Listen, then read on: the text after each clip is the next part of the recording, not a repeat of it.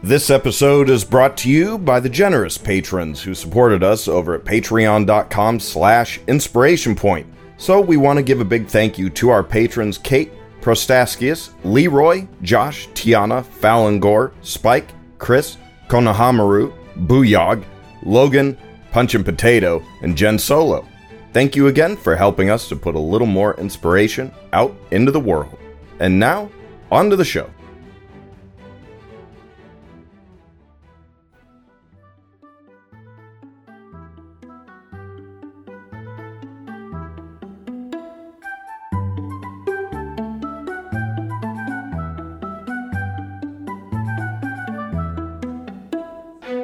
Ladies and gentlemen, welcome back to another humble episode of Inspiration Point.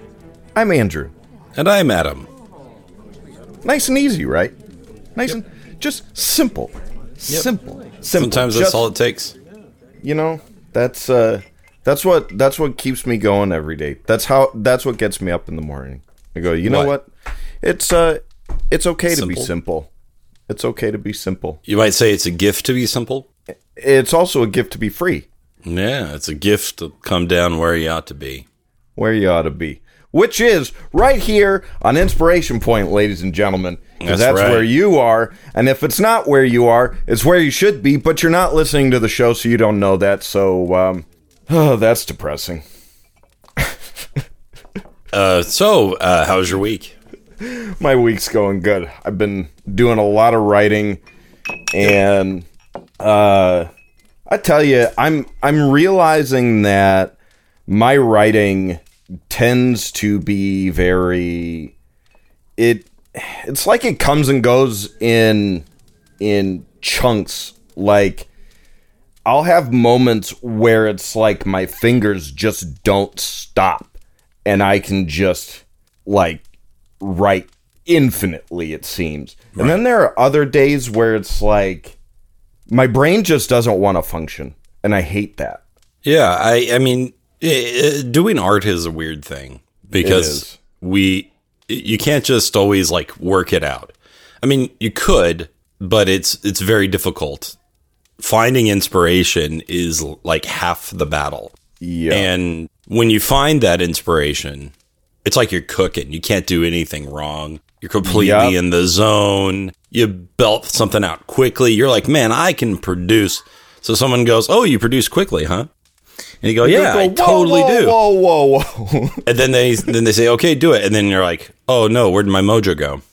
Yeah. You know, it's a difficult thing to try to find inspiration. My students actually asked me the other day, like, how do I find inspiration? Ooh, that's a good question. Mm-hmm. Actually, that's a decent topic in and of itself. What answer did you wind up giving him? I said, you know, it's different for everybody, but, you know, for me, nature is a good escape.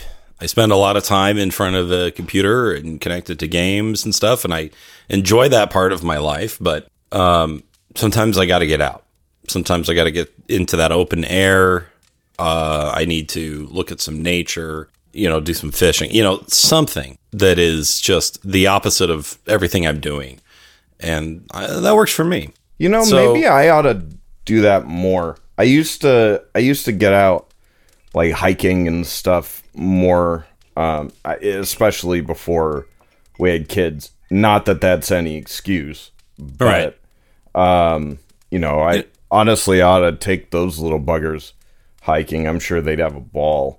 Absolutely. Yeah. I want to like pick up fishing again, and do that some more. I don't know if the kids would like it, but you know, I'm at the point now in my life where I would totally be into it.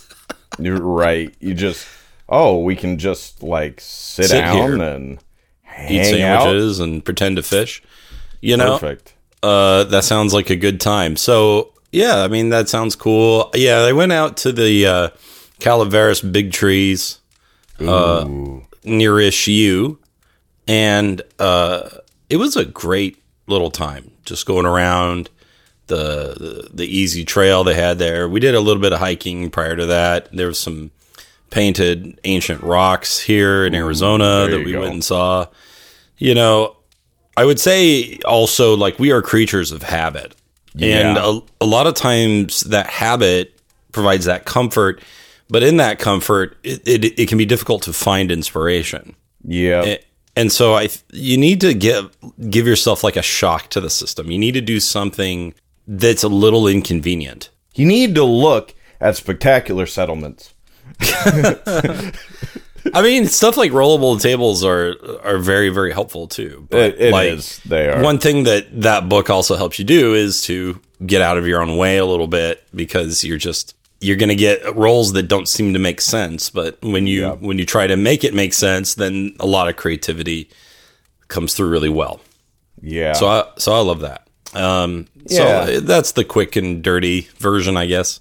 It's a good answer. I think, like you say, we all have our things that we are familiar with, and along with that comes, just even the ways in which we think about things, not necessarily what we think about, but how we think about them, and the direction that our brains tend to take, the things that our brains tend to focus on and prioritize over other things. If somebody said, hey, think of come up with a character concept idea, the things that you might think of first versus the things I might think of first are not necessarily going to be the same. In fact, they are most likely going to be very different.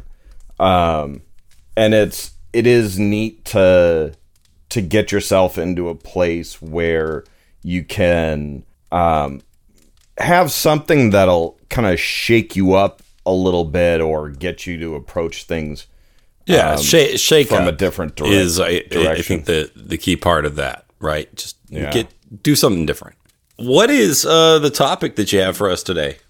The topic that I was thinking about, I was actually having a little trouble settling on one. And I think the one that was just grabbing my interest most was, I was thinking about campaigns and sessions and the kinds of games that we run, and more in the vein of the sorts of stories that we try to tell, and our preferences.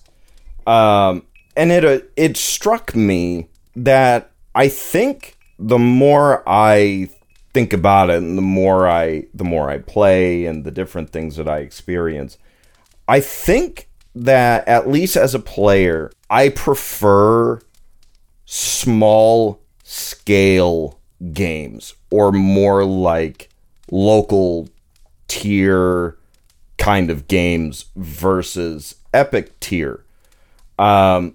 No way. I'm so surprised. No, yeah, oh my God.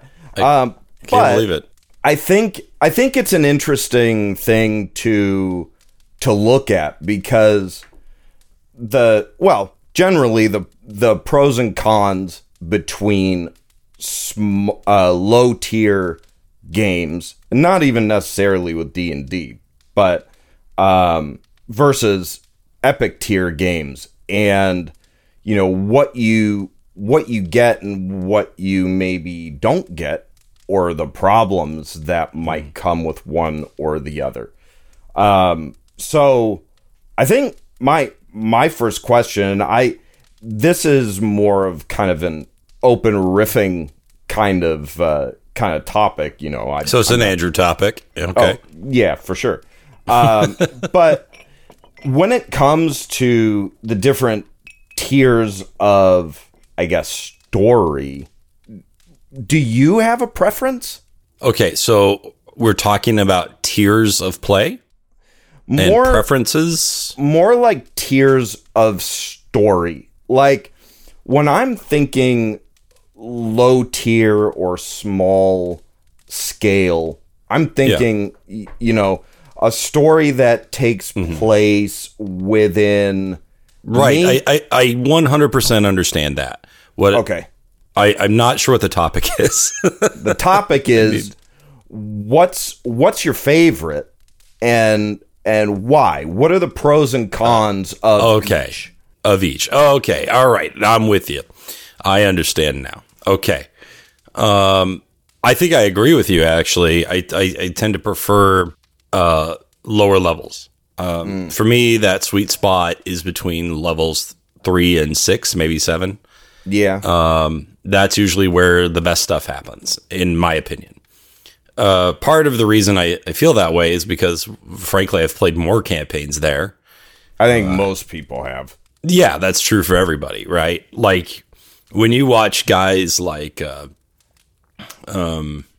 Pack Tactics or Treant Monk's Temple, and they're like rating different class features, they actually way higher on things that are lower level because you're more likely to get there. Right. So like you might have a really cool capstone thing at level 20, but it almost is completely irrelevant because the odds of you getting there are just low. Anytime I look at these like different build recommendations and stuff, especially if you look at like places like Reddit and right spots like that, and anyone that's like theory crafting, it's always like, oh, and then you take 4 levels of this, 8 levels of this. I'm like, who is getting there? Like, how is this common? I mean, people do, but I mean, I think if you're posting on those sites, you probably are one of those people. That's fair. That tends to spend time there, But I think there is a question as to why does that happen? And from my experience, it's because it may be the plan to get there, but creativity is a thing. We opened up the show talking about inspiration. So we get inspired. The GM gets inspired. They get an idea. They listen to a song and it makes them paint a picture in their head. Or they see a movie and they want to copy something from it. Or they play a video game and they want to borrow a mechanic. Gee, I wonder what's that. All kinds of stuff. I know, right? I know. So you're pulling in from all these different places. Well, a campaign can take a year or longer. How long are you going to stay super into that thing and super excited about it? Oh man, so I'm feeling I'm feeling attacked right now. No. I'm kidding. I'm kidding. I mean, I can't believe that I started Venture like 2 years ago. Mm-hmm. And the stuff that I was just visualizing and thinking about and where my head was at and what my outlook on life was compared to what it is now. You feel like it's changed a great deal? I think it's changed a decent amount. And, like I haven't done a 180 in my life, but like, sure. I feel like I've grown a lot in the last couple of years. Mm-hmm. And I've also just changed directions. I've changed interest. Sure. And that's normal. Everybody goes through things, right? Right. And so like you get a favorite song, you listen to it too much, you move on to the next song. I think that this is a big reason why campaigns fizzle. We simply lose interest. It may not have anything to do with what the DM or the players are doing, although it could. I think it more has to do with we're just not hype. Yeah. And it's so fun to start another thing. In those first few levels, you really don't want to like lose your character. But I've noticed a lot of people that are kind of bored of their character tend to get kind of suicidal. Oh yeah, you definitely in their gameplay. Get characters that seem like they just randomly get a death wish or something. Where they just like all of a sudden, get this devil may care attitude. The other thing that happens, at least with Dungeons and Dragons, is the game becomes a little bit more difficult to manage. It becomes a little bit more difficult to balance an encounter. In fact, you basically stop balancing and you kind of just let the players figure out solutions to problems. Mm-hmm. And then sometimes you give them a by the numbers balanced encounter and they lose anyway. It's very kind of all or nothing. And I think the impact that the dice can have on the game at that level can be very intense. Right. So I think the main culprit is probably just time. Yeah. And plus most GMs don't level you up every session, right? So if you figure that you're going to level up every, let's say, 3 sessions. Okay, so that's a lot. And how often are you going to have a session? Once a week? Once every 2 weeks? Mm-hmm. Okay, so you want... That's math I can't do right now. But anyway, that's a long time to be interested in the same character, the same idea. Oh, and I've heard of campaigns going for years, and you know, of course, players being at a single level for months on end, even if they're playing like, you know, at least semi-frequently, like maybe bi-weekly or, you know, something like that, where you might have like 10, 15 sessions where you don't level up. You might get other stuff. You probably get magic items. You get, you know, I would other quit that resources, table so fast. Things like that. But I can't stand that. Like, that just bothers me. I mean, have fun however they want, right? Sure. I'm not going to diss that, but like, oh my gosh, that's just, to me, sounds like torture. Well, I need that sense of progression. And to me, and I need to take all those abilities that are in the books that I paid for. I think it's more about the experience that the GM is crafting. Like, I think if the story's good enough and the other players are fun enough to play with, and you've got a fun enough dynamic, I don't need to level up. If what we're doing is fun and we're level 3, I mean, you know, people join bowling leagues and have fun every single week, and you're doing the same thing over and over, but the people you're doing it with and the activity itself is just enjoyable, right? Well, yes and no. Because you brought up the topic, let's talk about tiers of play, and now you're saying that the level doesn't matter. No, and so when I'm talking, we don't want to just, like, if you want to stay level 3 because you're having a good time, by all means. Oh, right? sure. But me personally, I can't stand that. To me, that sounds pretentious. I want to, not like you being pretentious necessarily, but like the GM going, we're going to be level 3 for 6 months because of poignant storytelling. Like, chill out, man. No, let me take my button. I'm not saying that at all. I'm just saying that I don't think it's an impossibility to have a game where you're not leveling up super frequently. I don't think leveling up is the key ingredient to the game being fun. I could see a game that has longer stretches between leveling up still easily being able to be fun so long as other things are hitting. I'm not going to argue with you on your opinion, but what I am, because I can't. But what I will say is that would drive me nuts.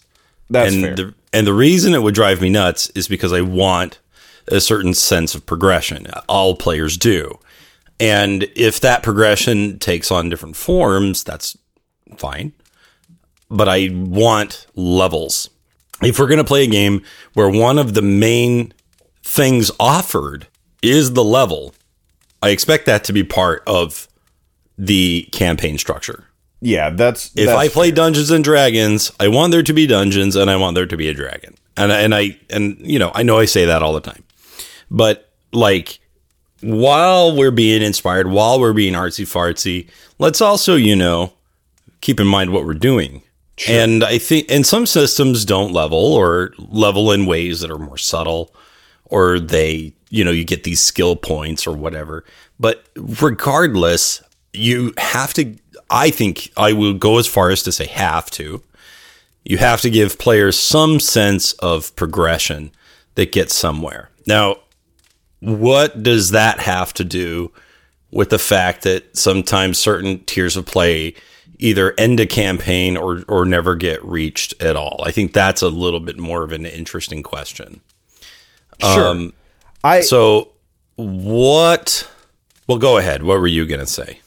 I wanted to clarify what I was thinking in terms of the topic itself, I wasn't so much aiming at like the level tiers of play in that sense.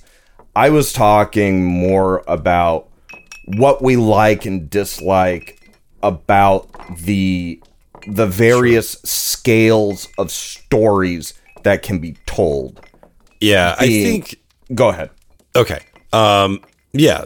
So low tier stories are easier to tell. That much I'll say. And I think that you would probably agree with that, right? Like it's just, it's easier to think in terms of limits when your players can't literally change all the scenery around them. So that is one big difference. Like when a player can literally, bend the earth about them. Sure. Like that suddenly changes the overall dynamic. When you can cast a spell that just absolutely shuts down the entire encounter, I mean, yeah, you can prepare for it and you can try to read all their sheets and you can try to memorize everything, but that thing is easier to do when your players have less things they can do. Right.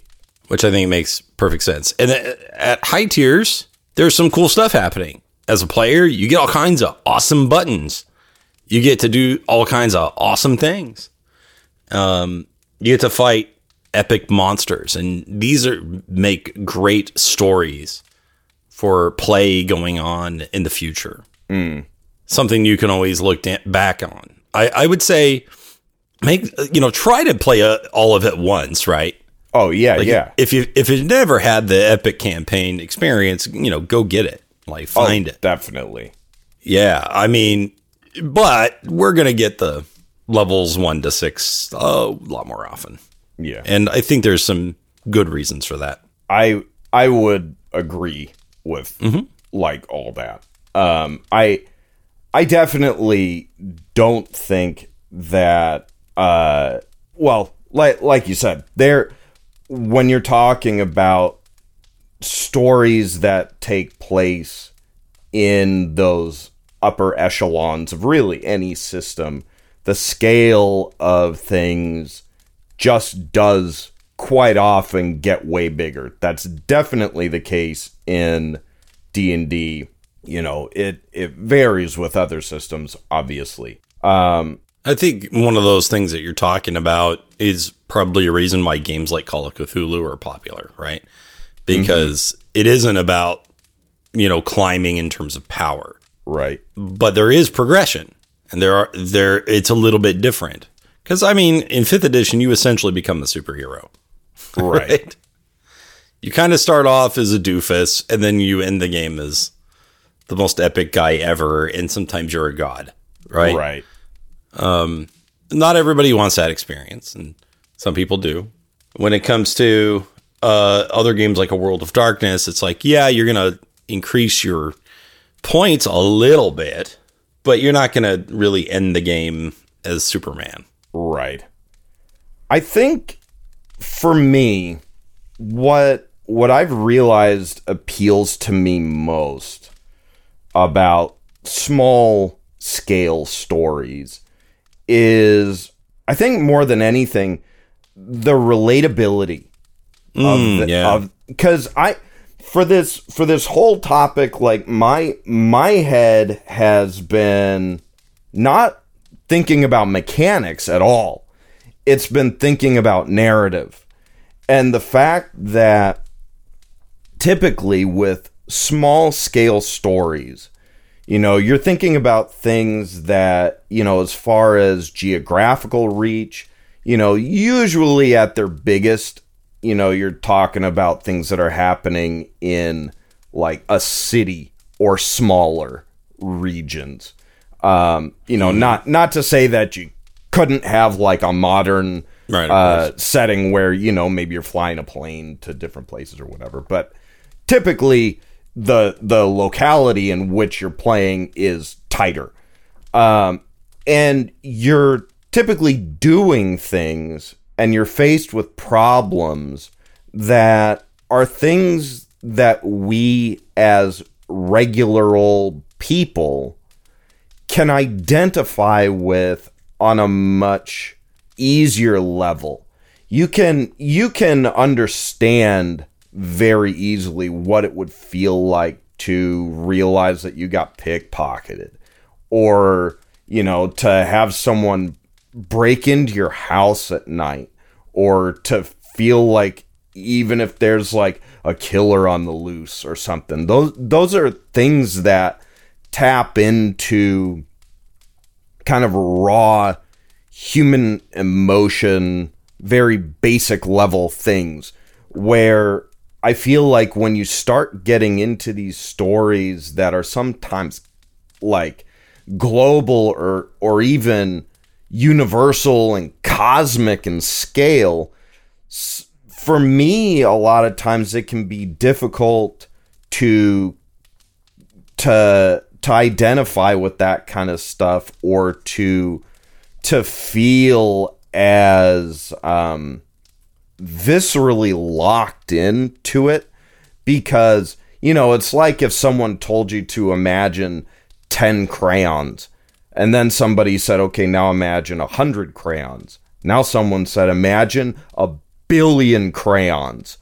Like, there's a point where something gets hard to wrap your brain around and really appreciate it on the level that it feels like it ought to be appreciated on, you know? Yeah, I mean, it is easier to directly relate with low-level stuff, although now I'm a little concerned about your neighborhood. Oh, no. I would... Because you know what it's like to be pickpocketed, broken into, have a murderer on the loose.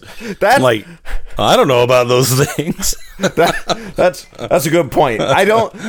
Quick disclaimer, I don't mean to present the image that I live in an area where I've experienced all those things. No. I've experienced none of them. But I mean to say, you know, we could all imagine those things. We see it on the news. It's a very, like, human, low-level, local thing. Now, I think that one thing I would draw from that is that if you do want to get into those epic tiers of play, there can be this issue of relatability, but it's not impossible, certainly. So definitely not. We have to find ways to humanize and to make connections and to ground our designs in reality, to make comparisons to things. Yes, the scale and power is getting larger and larger, but regardless, whoever our big bad evil guy is, whatever level that person's at, what we're really doing is comparing philosophies.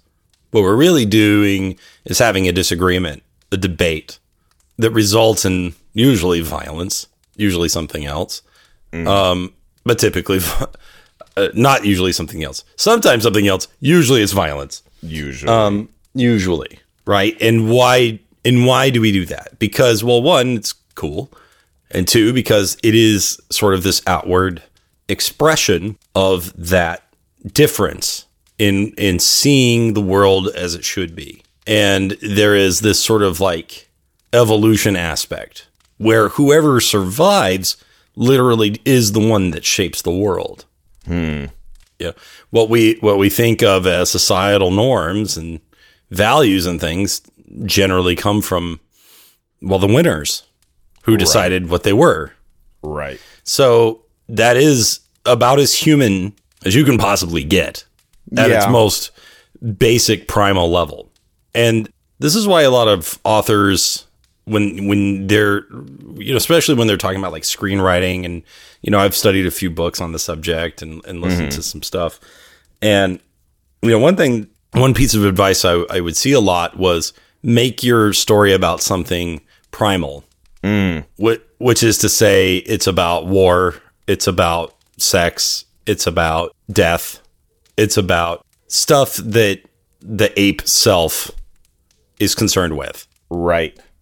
And then we dress it up and we put a bunch of great stuff on it, and it can be very poignant and emotional and inspiring. But at its core, I mean, you look at most of your films out there, most of them kind of boil down to fight a thing or fall in love.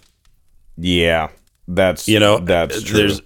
And so, okay, you're fighting like a low level D&D campaign, your final boss is probably like Orcish Warlord, right? Mm-hmm. Or it's maybe mid-tier, we're fighting a Glabrezu, right? A demon. And at the highest tier, maybe we're dealing with like Mind Flayers, or we're dealing, well, that not quite the highest, but you know what I mean. Dragons. Just throwing that out there. You might say. Yeah. Ancient dragons coming in at the end. Mm-hmm. The Tarask. The Tarask, Tromokratis, whatever. There's all kinds of cool stuff. Well, and then even looking at other systems, you start looking at, like your earlier example with Call of Cthulhu, dealing with cosmic beings that are like beyond even, you can comprehend a dragon comprehending one of the great old ones or whatever, you're dealing with some one of the eldritch bending gods stuff. Yeah, I mean, that's the cosmic horror genre is meant to make you essentially feel helpless and insignificant when one considers the vastness of the universe and the brevity of human existence in comparison to everything else. Now, when I took on the Great Old One as a character, and boy, howdy, did I take one on. You sure did. I sure did. I went a different direction. I went in a different direction, and I made it more about a character you could sort of comprehend, but was representative of something different, representative of an argument that I wanted to explore. And for some players, that made it fascinating. For some, perhaps it felt a little heavy-handed or dry. If you were to do it again, would you do it the same way? Well, of course not. And the reason I say that is because I wouldn't be interested. Well, right? I mean, assuming you were. I mean, if, do you, looking back on how do I think it was the right choice or a good choice? Or would you, if you could have changed how you approached it? I think there is a group where that is the right group. And I'm not sure ours was. I'm not sure that what I had to offer, I think it was more about what I needed and what I needed to explore, perhaps more than what my players needed. But I also am a teacher by trade. Right. And I've come to the conclusion, I've kind of had the thought over the last few months that my job is to really help people go through the pain of growth. But that's difficult when you're running a game or a situation for people who are the same age as you and don't see you as an authority figure, who don't see you as wiser than them. It can just kind of come off as condescending, or it can come off a certain way, right? And so that's really difficult. And I think that's part of the reason why I enjoy running for younger people so much, because they can look at me and they just go, wow, he knows so much, right? And they just give right. I don't know anything. No, but they give me a lot of credit, and because of that, they're open to certain themes, and these are themes I tend to want to explore.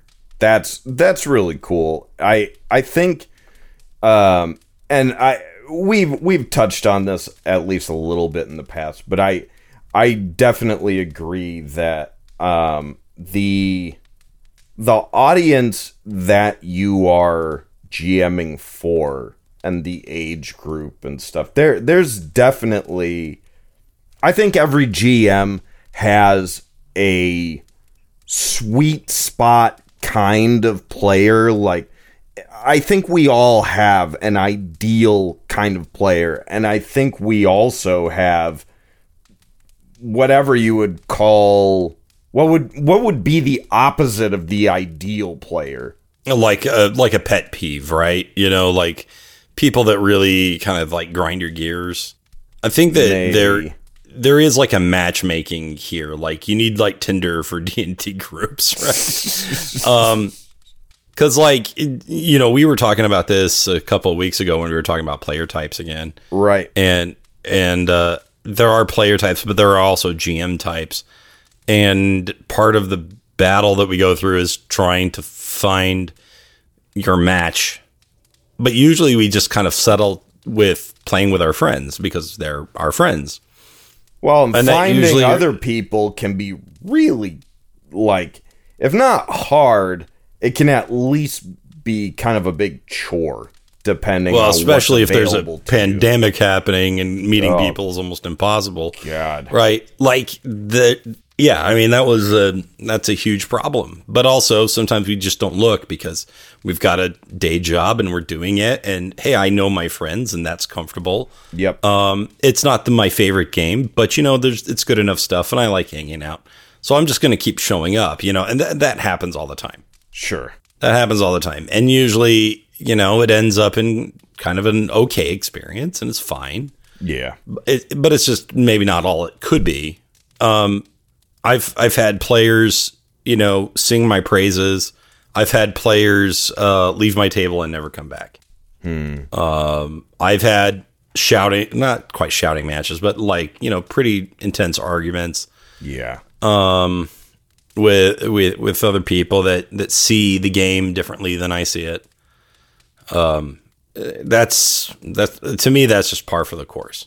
Yeah. I mean, and you can't take that stuff too personally. Right. That's what you're going to run into really with any hobby, especially a hobby where there's a lot of creative interpretation that's worked into it. Like, to a certain extent, if you look at something like football, there's a concrete way things are done.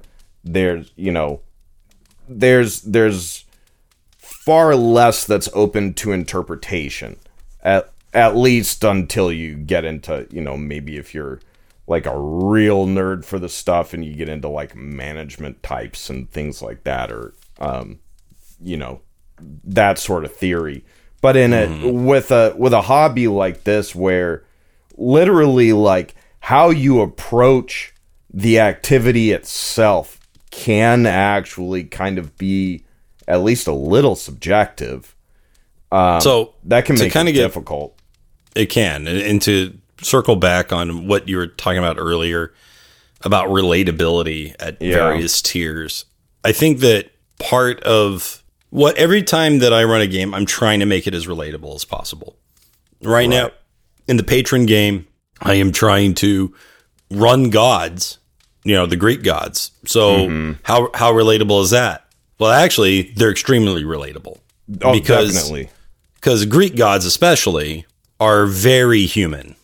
Yeah. They're very tangible. We have seen these people, right, in various forms. They're reflections of us, whereas, Egyptian gods are a little bit more mysterious, a little bit unknowable, a little bit beyond us, maybe even more metaphorical. At least that's how I read it. And the Norse, I would say, are sort of somewhere in between. But the Greeks are just great because it's just high school, in many ways, right? So the campaign I'm running, it has a central theme, which is about love. Not to give too much away, but maybe my players can look through it, and we're going through an exploration of what that word means, and when it looks good and when it looks not good. That's interesting. Yeah, it's really interesting, right? I mean, so of course Aphrodite is a very important character in that story. Sure. So, I was looking through art to use for that campaign because we play it on Roll20. Mm-hmm. And, you look up fan art for the gods. Oh. And you're going to see some crazy variety. Oh, definitely. What's a little bit more difficult is trying to find them in consistent sets. Yeah. Like, how can I find everyone that everybody's interested in the same way? So one thing I thought of right away was like using Hades, right? Mm-hmm. So the characters from the video game Hades. Oh, yes. Because those are really, really cool designs for gods. Yes. But I ended up not going that way. And what made you choose that?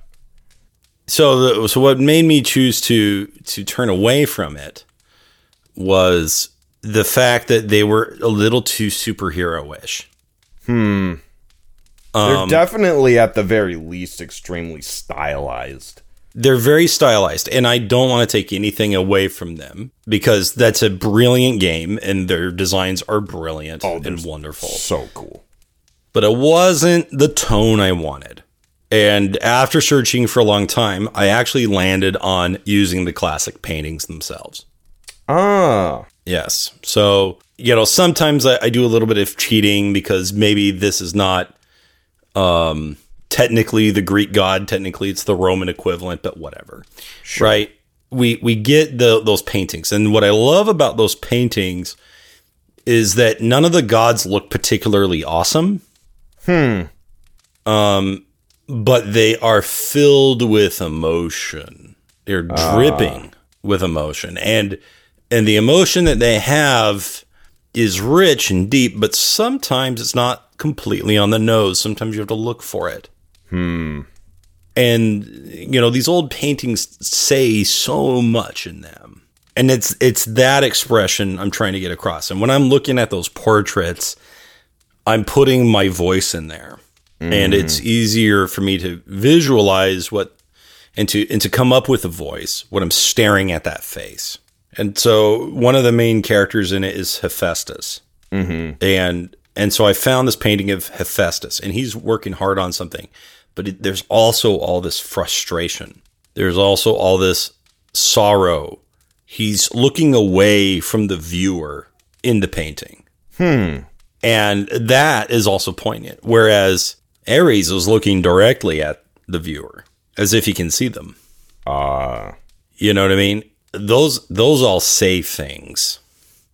And even if I don't sit there and go, if you look carefully, this painting explains you. But players get just little subtle like hints. They get feelings, impressions. Right? And that's what we want to go with. So the gods, we make it relatable. We're gonna get pretty high level. I don't know if we're gonna get level 20 or anything like that, but I want them to be powerful. Sure. But throughout, we are going to make sure that we are talking about things that matter. Because it doesn't matter at all that Zeus can shoot a lightning bolt. It doesn't matter. Right. Unless that lightning bolt can represent something. So sometimes, maybe it's just because I'm dumb, but sometimes I feel like I almost always try to do that in every game I've ever run. I try to make a human story at whatever tier of play that we're doing. Right. And sometimes I don't get the reaction I want, which is usually people crying or feeling inspired. A lot of times what I get is frustration, confusion, outright doing everything you can to not feel what I want you to feel. Do you have any thoughts on why that is? Yes. By all means. Sorry, didn't mean to interrupt. No, because I think it's interesting that you have this methodology and this kind of a bit of a process and a regular kind of way you try to go about things. You pick a theme, you being someone who I believe is a natural teacher.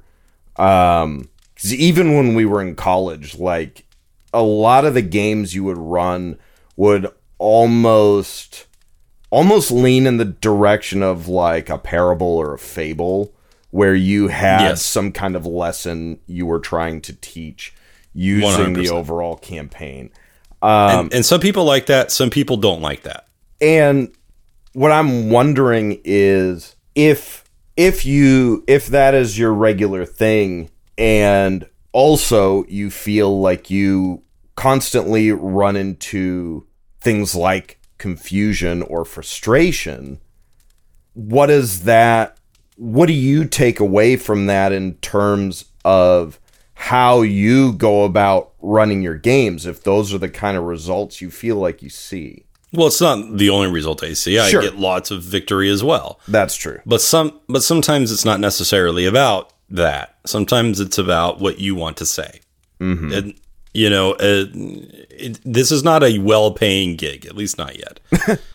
And so we do it for the art. Yeah. Right? I'm going to draw what I want. And sometimes I post my art and it gets 2 likes. So I'm going to stop doing art? No, that's right. Right? So you're going to do it because it brings you, it sparks joy. Hey, and if that's the answer, that's the answer. Like a lot of, more highfalutin questions out there, I definitely don't want you to think that I'm sitting here thinking that there was a right answer to the question I asked, because there definitely isn't. So I don't want to name any names, obviously, but I ran a game fairly recently where I was trying to get across a certain message to different players. Sure.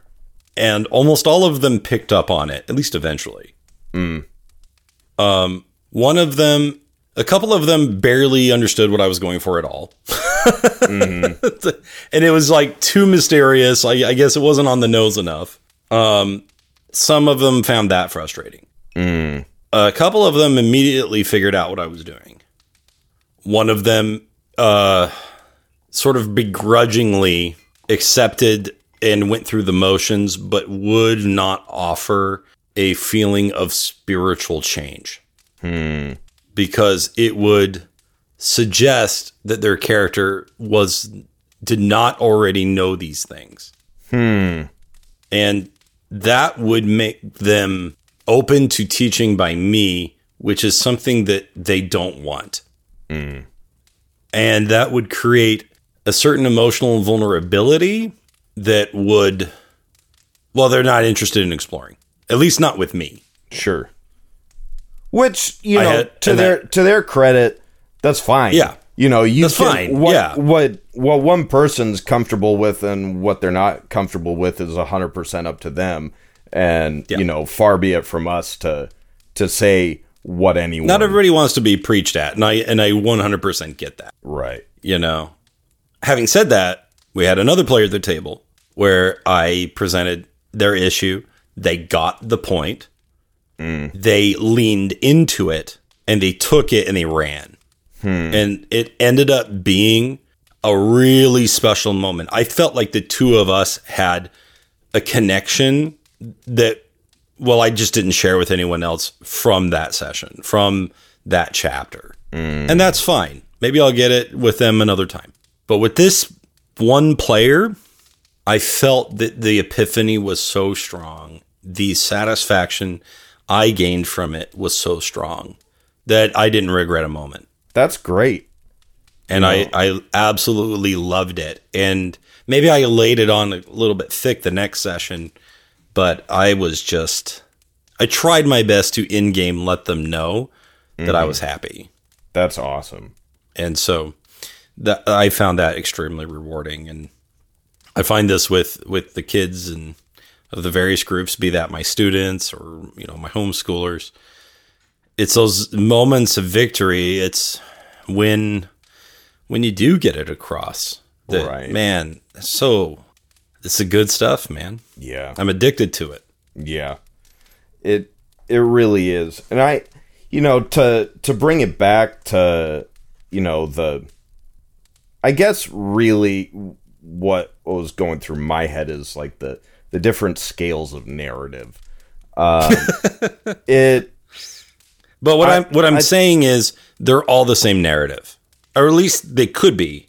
They should be. Sure. They should be. Whether or not you're fighting a Tarrasque or you're fighting a goblin, I mean, it's not that it makes no difference, but if if your story is about fighting a Tarrasque, your story is doomed to begin with. Sure. Because Robert McKee, who wrote the book Dialogue that we talked about earlier in the show's history, he said, if your scene is about what your scene is about, you're lost. That's interesting. And what I love about that is, yeah, we don't want to tell a story that's about something stupid, something that sounds cool on paper. Like, you ask a young person, like, tell me a story that you're thinking of.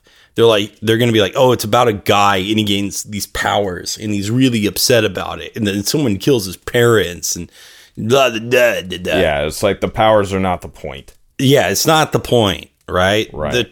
The Tarrasque represents inevitable doom of some kind. It's a monster, so it probably represents the sins of those that live around in the area. The sin has come to life in a metaphysical form, and like Jaws, we now have to learn lessons in order to defeat it. Right? And sometimes players just don't want to learn those lessons. Sure. When we're fighting goblins, it's, maybe it's a different kind of story, but it still has that human connection. And I think that if you forget about that, then no matter what tier of play you're on, you're lost. Yeah. You're lost. You cannot make a campaign about hunting goblins because hunting goblins are cool. Right. At least not a very long one. Sure. I mean, you're at its core, you're making it about, well, like you said, these very fundamental, primal, instinctual things, love, loss, fear. Yeah, adventure is what is good. Mm-hmm. That is the question. That's the central thesis question. What is good? What does that mean?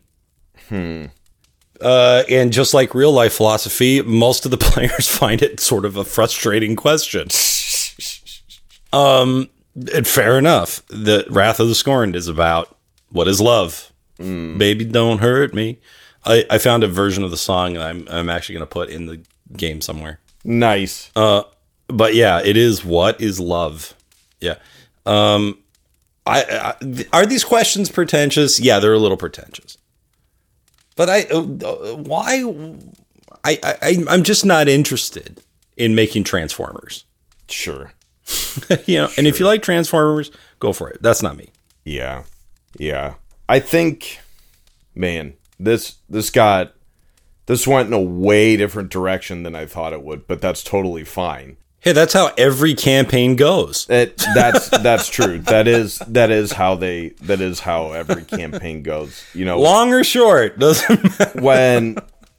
When I was initially thinking about this, I was thinking about the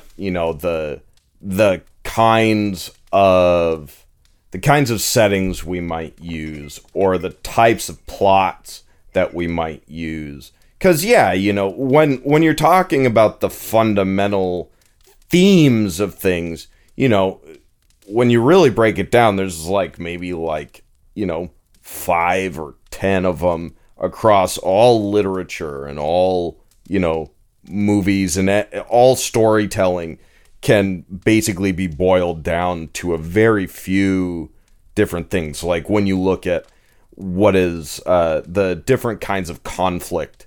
You have man versus man versus nature, man versus God, man versus machine, man versus self.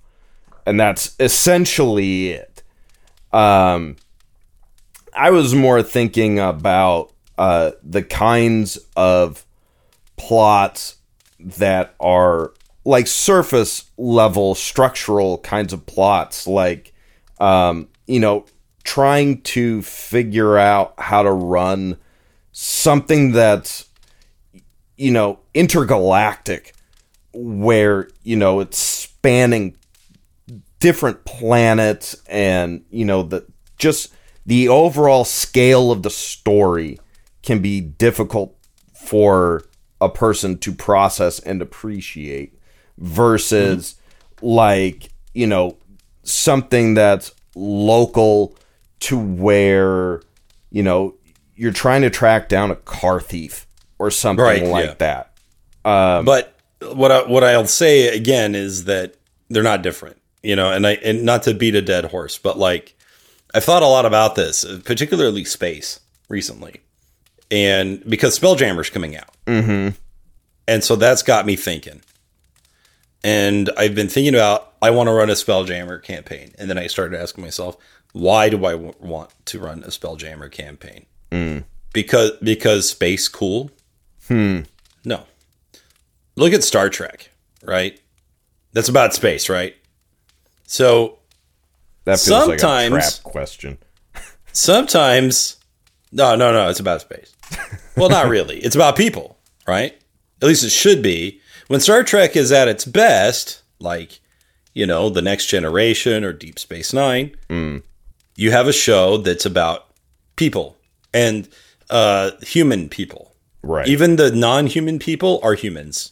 Oh, sure. Because everything that we've ever made is humans. Yeah. So, you know, when you watch The Next Generation, they're in space. Yeah, they're doing the pseudoscience lingo, but it's still about, you know, a misunderstanding between friends. It's still about whether or not Data's a person, and therefore what is a person. Oh, sure. You know, it's still about, you know, do we tell the truth or do we do what is convenient? Right? These are things that we all understand regardless of how much light speed is involved. Right? Because that part could not possibly matter less. Now, let's compare that to Discovery or to Picard, that are just absolute travesties, pretty much from top to bottom. I mean, yeah, there is some human storytelling in there, but it's unfortunately buried by universe building, franchise building, which is unfortunate when you already have a great franchise. Yeah. And doing stuff that the movie trends are kind of doing, so you think you have to do those things. You think that that's what entertainment is now. Right. So, yeah, Picard is like the worst. Man, I hadn't watched it, so I can't speak to that. But watch it, man. Give it 3 episodes and come back and tell me what you think. Oh my God. I gotta know what you think. By the way, this is why I love the Orville. And I don't know if that show's coming back. It's probably canceled, but I absolutely love the Orville. Did you ever watch it? I didn't. What? How is that possible? I don't. I watch a lot of things, man. Dude, you know what I'm talking about, right? You know what this is? Yes, I do. I do. Okay, I am aware of Family Guy all the time. This is the Seth MacFarlane joke version of Star Trek: The Next Generation. See, that's the thing. I was never a big Star Trek guy. So it doesn't matter. It doesn't matter. It's Seth MacFarlane. But I don't love everything Seth MacFarlane does. Like, what's one thing he does that you don't like? Saying don't like is strong. But like Ted 2 wasn't the greatest thing. Fine. See? There you go. But like I rest my case. Enjoyable. No, I didn't. Me missing the Orville was not because I actively didn't want to watch it. I just it's on Hulu. Go watch it, man. Stuff grabbed my attention. It's so fun. But what's interesting about it is it kind of forgets it's a comedy a lot of times, which I think maybe is part of its downfall. Because really the Orville is, what if normal people were in Starfleet? Oh. Right? Not these Shakespearean actors, not these highfalutin, just a guy with a job. Right? It's just that now you're selling me on it. Right? It's so fun. It's like water cooler talk, but they're on a starship. And then But then it turns into Star Trek, and then suddenly they're telling a story that is actually kind of important and kind of relevant and maybe even politically relevant. And then it gets really, really interesting. And why didn't people just flock to the show like crazy? It drives me nuts that people didn't like it as much as they should have. But anyway, I absolutely love the Orville for all those reasons. I hope it can come back someday so I can hear an alien sing working 9 to 5 once again. Is like an alien leader is inspired by the works of Earth philosopher Dolly Parton. That sounds pretty great, not gonna lie. It is great. And that's why The Next Generation was great. And that's why some of the Star Wars is good and why some of the Star Wars is not so good. Because when Star Wars is about lightsabers, it sucks. Yeah. But when Star Wars is about fathers and sons, it's interesting. Mm. When Boba Fett is about, wouldn't it be cool to ride around on a Rancor, we could not possibly care less. Mm. Nobody liked that. You know? But hey, let's put a baby Yoda in a pod and then tell a guy to kill it and then he doesn't. Okay. Nailed it. Yeah, I'm in that. Like, dude, that first episode of The Mandalorian, I was like, well, that was better than anything I've ever seen. Yeah, it was very good. By the way, the most recent version as of this recording, which is May 3rd, Moon Knight episode 5 was tremendous. I thought it was far better than the rest of the season. I won't give anything away because it's still pretty fresh, but I highly recommend some Moon Knight if you haven't gotten into it. I need to go catch up on the most recent episode. I've watched episodes 1 through 4, but I've been watching it with my wife, and she just got in from out of town last night at like 1 a.m. So I've been waiting on watching the most recent one, but it's holy crap. Does episode 5 get heavy? Does it get human? Does it get into the nitty gritty of life's difficult questions? Holy crap. Stuff that I saw I would not have expected from Disney. Interesting. Like for a moment I was like, oh, am I watching the Netflix ones? Wow. It was good. It was so good. I'm excited. Yeah, man. So to everyone who's been wondering, tonight's topic is basically kind of about relatability, sort of, and also is kind of about like what are stories really about, and kind of, you know, basically it's an Andrew episode that goes all over the place, but you'll find something to like. I guarantee it. If you like a dead horse, we've got like 6 of them lying on the ground now, that we just beat the ever-living glue out of. Oof. Now we're going to get PETA knocking down our door, wanting to see those horses. Fan mail is fan mail. I mean, what if we got... I wish PETA would get mad at us, because, man, think about how many hits we get. From I mean... but dude, hits from who? Who can, it doesn't matter. It doesn't matter. It would be great. Okay. No, it would. Especially if they ended up being wrong about it. But just in case, I'm gonna go punch somebody's gerbil. That ought to do it. Whose though? Is it gonna be like a lottery?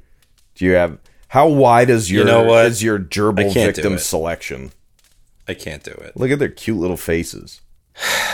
Even a gerbil that I tend to think of as a loathsome animal. A loathsome animal.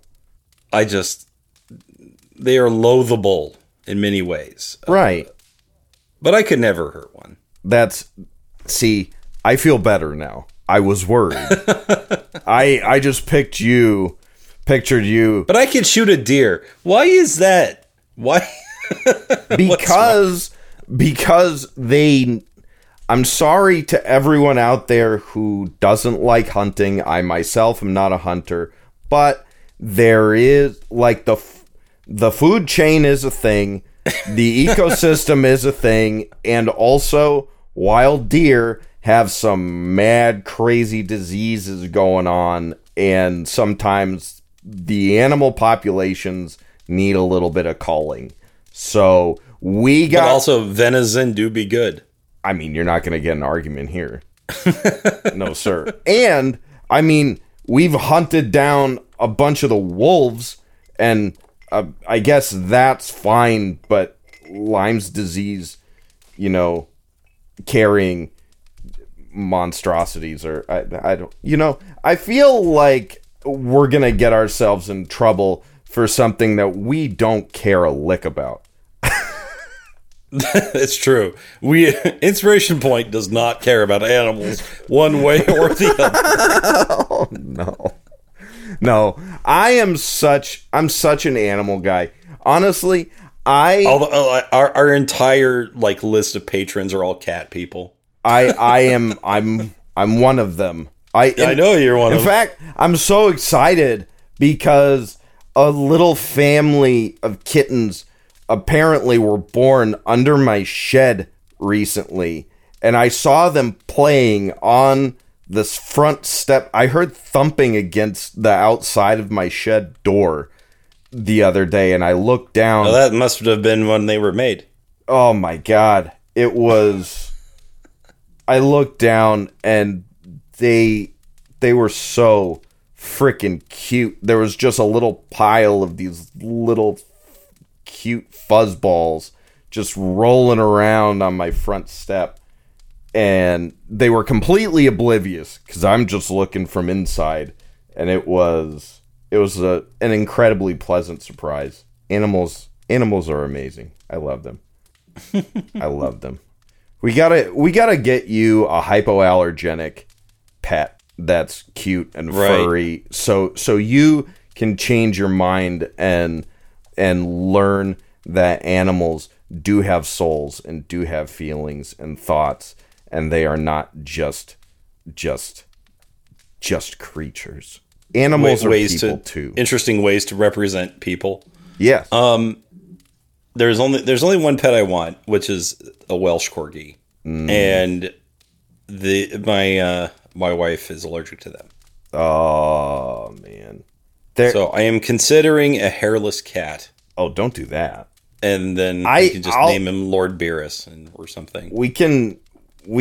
I'll take a few bucks out of the Patreon, and I'll send you an old... A cat? No, just an old scrap of leather.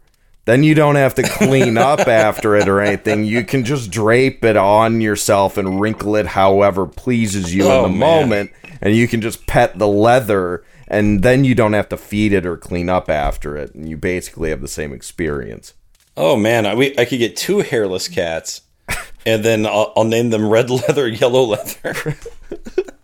You're going to call them, and it's going to take you like 5 minutes. 1 sec. Blah, blah, blah, blah, blah. Oh, my God. Red Leather. Just kidding. Leather. I already have a cat. It's my youngest daughter. Basically a cat. She does like to just like curl up on your lap, doesn't she? Yeah, she does. She just if she fits, she sits. So if she fits, she sits. That pro tip for anyone who doesn't have a cat but is thinking about getting a cat: don't spend money on toys.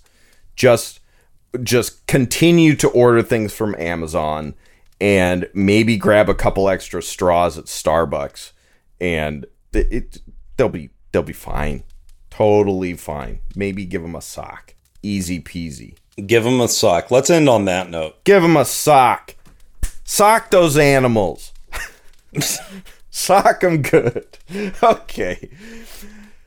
Ladies and gentlemen, thank you for hanging out with us tonight. And I apologize for the meandering topic that I brought tonight. But at the same time, I appreciate where we went with it, and I feel like we discovered some things, and I hope that you discovered some things that you found interesting with us tonight as well. These games are all about telling stories, and we as people gravitate to stories that we can identify with. And if you just make a story that, like we said, is just, it's about being in space because space be cool, it's not going to grab anyone. But if you make it about a part of the human experience that we all know and understand, it'll help that game to hit a whole lot harder and make it a whole lot better. And I hope that helps you, dear listener. So, on that note, if you want to join up with us, support the show, head on over to patreon.com/inspirationpoint. You can check out the different tiers that we have, including our topmost tier, which is $20, which will let you jump into that cool Patreon patron game that Adam was mentioning. Or if that one is full at the time, whenever it is you join, maybe a new game is going to start up. Just saying. Other than that, if you would like to check out our website, head on over to inspirationpoint.buzzsprout.com. And if you are on a desktop computer, there are 3 buttons in the upper right-hand corner that'll take you to our Facebook, Twitter, and Patreon.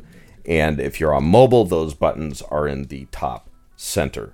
So, all the bookkeeping out of the way, we love you all, and until next time, stay inspired. Bye! Bye-bye.